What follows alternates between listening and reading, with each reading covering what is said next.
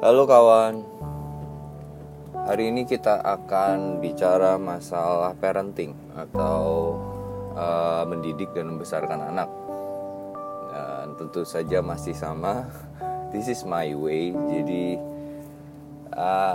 saya berharap share ini bisa berguna, bermanfaat, dan masing-masing teman-teman, terutama yang sudah menjadi orang tua saat ini, sedang menjadi orang tua, maupun buat yang akan menjadi orang tua, bisa dapat hal-hal positif, and you can find your way. Okay?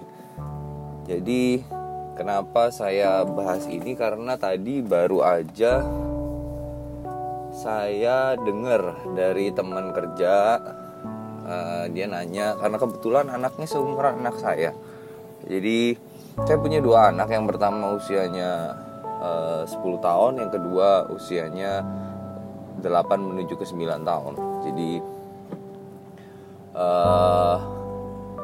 dia nanya masalah game online ke saya. Jadi dia juga punya anak yang usianya sekitar 7 tahun ya, 7 atau 6 tahun, saya lupa. Tadi dia bilang dia bingung mau harus bersikap bagaimana tentang sesuatu yang namanya game online. Saya bilang banyak orang tua agak takut nilai anak-anaknya akan jatuh kalau anaknya kebanyakan main game. Dan itu gak salah ya, itu sangat benar. Kalau anak Anda terus-menerus bermain game dan mengabaikan fakta bahwa mereka harus belajar, tentu saja nilainya pasti gak akan sebagus seharusnya. Oke. Masalahnya kan sekarang kan banyak anak-anak yang termakan informasi yang terlalu instan, sehingga banyak dari mereka yang berpikir gak apa-apa, gue mau jadi gamer profesional aja. Waktu anak saya juga sempat share masalah ini ke saya bilang, kamu bisa kalau mau jadi gamer profesional, atau misalnya jadi YouTuber profesional juga sebetulnya bisa. Tapi kalian harus sadar bahwa dua profesi itu juga gak terlalu gampang. Itu bukan profesi yang bisa dijalankan dengan nyantai. Gamer profesional bukan berarti kamu setiap hari just duduk dan main game asal. No, you have to be major at that. Jadi kalian harus jago. Permasalahannya, apakah benar kalian bisa jago? Harus dipikir dulu. Jadi, dan itu yang poin pertama. Dan kedua, saya bilang gamer profesional juga salah satu profesi. Artinya dari banyak profesi di dunia ini, kalian memilih jadi gamer profesional. Artinya kalian harus udah siap. Kalau teman kalian yang pilih profesi yang lain akan dapat penghasilan yang lebih besar daripada gamer profesional. Karena gini, di setiap profesi bukan masalah profesinya apa sebenarnya, tapi kalian bisa sejago apa di situ. Jadi saya bilang ke mereka, saran saya, kalian sebelum memutuskan jadi gamer profesional, kalian pikir dulu sebenarnya talenta atau bakat kalian, potensi kalian paling tinggi itu di profesi apa. Jangan memilih satu profesi karena kalian suka, karena kalian nyaman. Ya iyalah, siapa yang gak nyaman main game seharian? Saya jelasin seperti itu ke mereka. Kembali ke masalah, saya bicara sama rekan kerja saya ya, yang nanya ke saya bilang ke dia, gini, kalau masalah game, sebenarnya saya juga main game. Dan boleh dibilang daripada nonton video di penyedia jasa video di internet, atau cuman sekedar nonton TV, saya lebih prefer anak saya main game. Saya bilang gitu ke dia. Kenapa? Karena saat Anda main game, Anda terima informasi dan tangan Anda gerak, otak Anda mikir. Ada aksi reaksi di situ. Di situ ada bukan aksi reaksi. Jadi ada motorik Anda tuh jalan saat Anda main game, saya bilang gitu. Jadi saya lebih mendingan anak-anak saya main game. Jadi kalau saya sampai cerita dia kalau di rumah sih saya lengkapin. Jadi semua PlayStation ada, artinya semua komputer juga saya saya kasih yang bisa main game dengan nyaman, nggak nge-lag. Kenapa? Karena saya lebih support anak saya main game. Cuman waktunya tetap juga harus dibatasin. Saya bilang sama dia, saya cuma kasih di hari di hari Jumat, Sabtu dan Minggu setengah hari. Saat mereka harus sekolah di hari Senin sampai Jumat, mereka nggak boleh main game. That's it. Mau game offline, mau game online, mereka nggak boleh main karena mereka harus konsen sekolah. Dan saya bilang sama dia, saya pastikan anak-anak saya ngerti aturannya. Dan cukup bangganya adalah anak-anak sekarang sebenarnya bisa dibilangin dan mereka nggak kayak anak termasuk saya ya, zaman saya kecil kayak nyolong buat main gitu. Enggak, mereka ditaruhin semuanya, tabnya ditaruh di situ kok, PS-nya taruh di situ. Dan saya cuma cek lewat mbaknya kalau mereka nggak main, dan kata mbaknya memang mereka nggak main, mereka taat. Anak-anak sekarang sebetulnya lebih taat saat Anda berikan peraturan yang jelas. Oke, kan toh Anda kasih waktu untuk mereka main. Jadi cukup bersyukur buat itu. Yang pasti mereka hanya main di akhir pekan di saat saya kasih gitu. Dan kalau satu lagi saya bilang, ini sebenarnya satu perubahan paradigma juga dari saya. Saya pemain game dari zaman dulu. Cuman saya bukan gamer profesional ya. Tapi satu hal, saya itu dari dulu paling males kalau harus keluarin uang buat main game. Kayak secara pride tuh saya nggak rela aja gitu. Kenapa lu harus keluarin duit buat main game gitu? Semasa lama item free-nya banyak gitu kan. Nah, waktu anak saya sempat main Roblox dan dia pengen beli item yang bisa dibelinya pakai currency mereka, pakai mata uang mereka, saya sempat pikir tuh. Karena sebenarnya boleh dibilang nggak terlalu mahal, tapi kayak apa ya? Kayak pride saya sendiri nggak izinin buat hal itu terjadi gitu.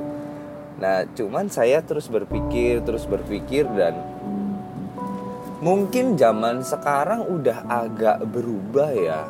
Saya kira banyak orang tua harus mulai sadar dan ingat ya, termasuk saya sendiri, saya harus ingat bahwa cara main anak sekarang itu udah lain sama zaman cara anak dulu bermain. Kalau dulu kan kita setiap sore nih misalnya pulang sekolah, tiba-tiba anak tetangga gitu kan udah manggil-manggil kita, ngajakin main yuk gitu. Akhirnya kita main tuh petak umpet, kita main apa ya mulai dari main yang gak berbahaya sampai berbahaya. Mulai dari cuman sekedar main di kali sama main masuk ke ladang tetangga. Gini, kadang ada orang tua. Sebenarnya saya juga lagi ngomongin diri saya sendiri sih. Saya kadang kepengen anak-anak saya tuh kayak gitu. Jadi ngerasain masa kecil yang bahagia segala macam. Tapi gini kawan, saya lihat sekarang ya cara main mereka, apalagi di masa pandemik ya, sekarang masih zaman kita harus waspada COVID-19. Jadi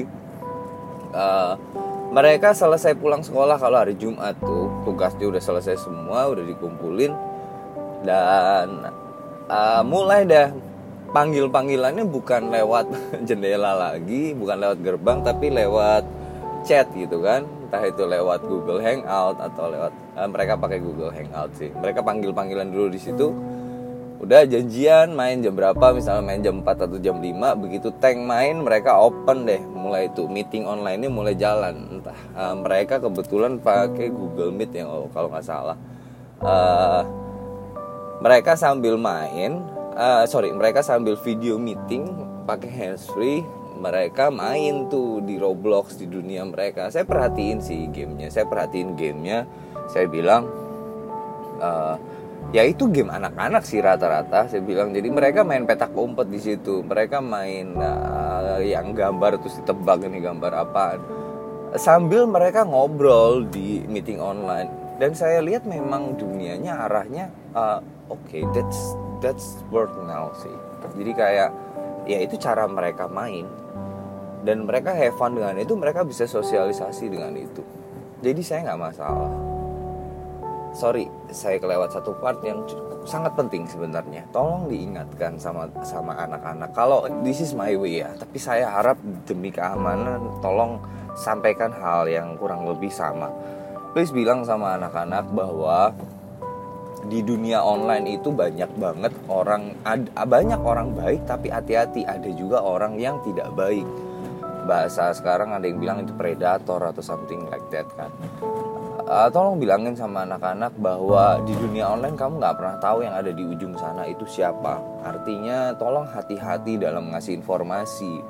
Jadi jangan pakai nama asli, apalagi ngasih tahu alamat rumah, umur, dan lain sebagainya. Karena itu bisa berakibat nanti kalian dalam bahaya gitu loh. Kasih tahu ke mereka seperti itu. Saya juga kasih tahu dulu dari awal supaya mereka nggak ngasih informasi yang real sama orang di dunia maya, karena kita nggak pernah tahu sih, banyak kejadian yang buruk ya di sana sini.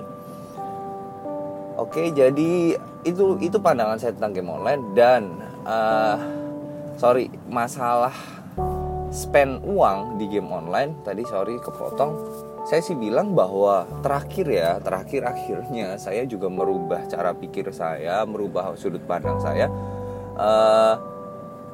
Saya mulai berpikir bahwa spend uang untuk game online gak ubahnya seperti zaman dulu kita nabung untuk beli robot-robotan atau mobil-mobilan, atau kalau cewek beli boneka, beli masak-masakan. Gak beda jauh sama itu sih.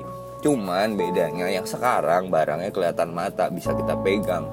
Tapi untuk yang dulu kita bisa pegang barangnya, tapi yang sekarang ya cuman ada di gamenya gitu. Tapi itu sama sih kalau menurut saya. Jadi saya mulai kasih ke mereka untuk beli item di game dengan catatan. Saya bilang gini, kalau memang itu gak akan pernah bisa dibeli selain kamu harus keluarin uang, beli itu. Itu yang pertama. Yang kedua, saya bilang ke mereka, saya gak mau kalian spend uang cuman buat bikin kalian main gamenya lebih nyaman. Jadi misalnya beli energi, atau nggak bisa sabar nungguin semalam jadi dipercepat kayak gitu, nggak. Nope. Saya bilang itu artinya kalian udah bikin gamenya jadi nggak seru karena kalian bikin privilege buat diri kalian. Saya bilang gitu ke mereka sih.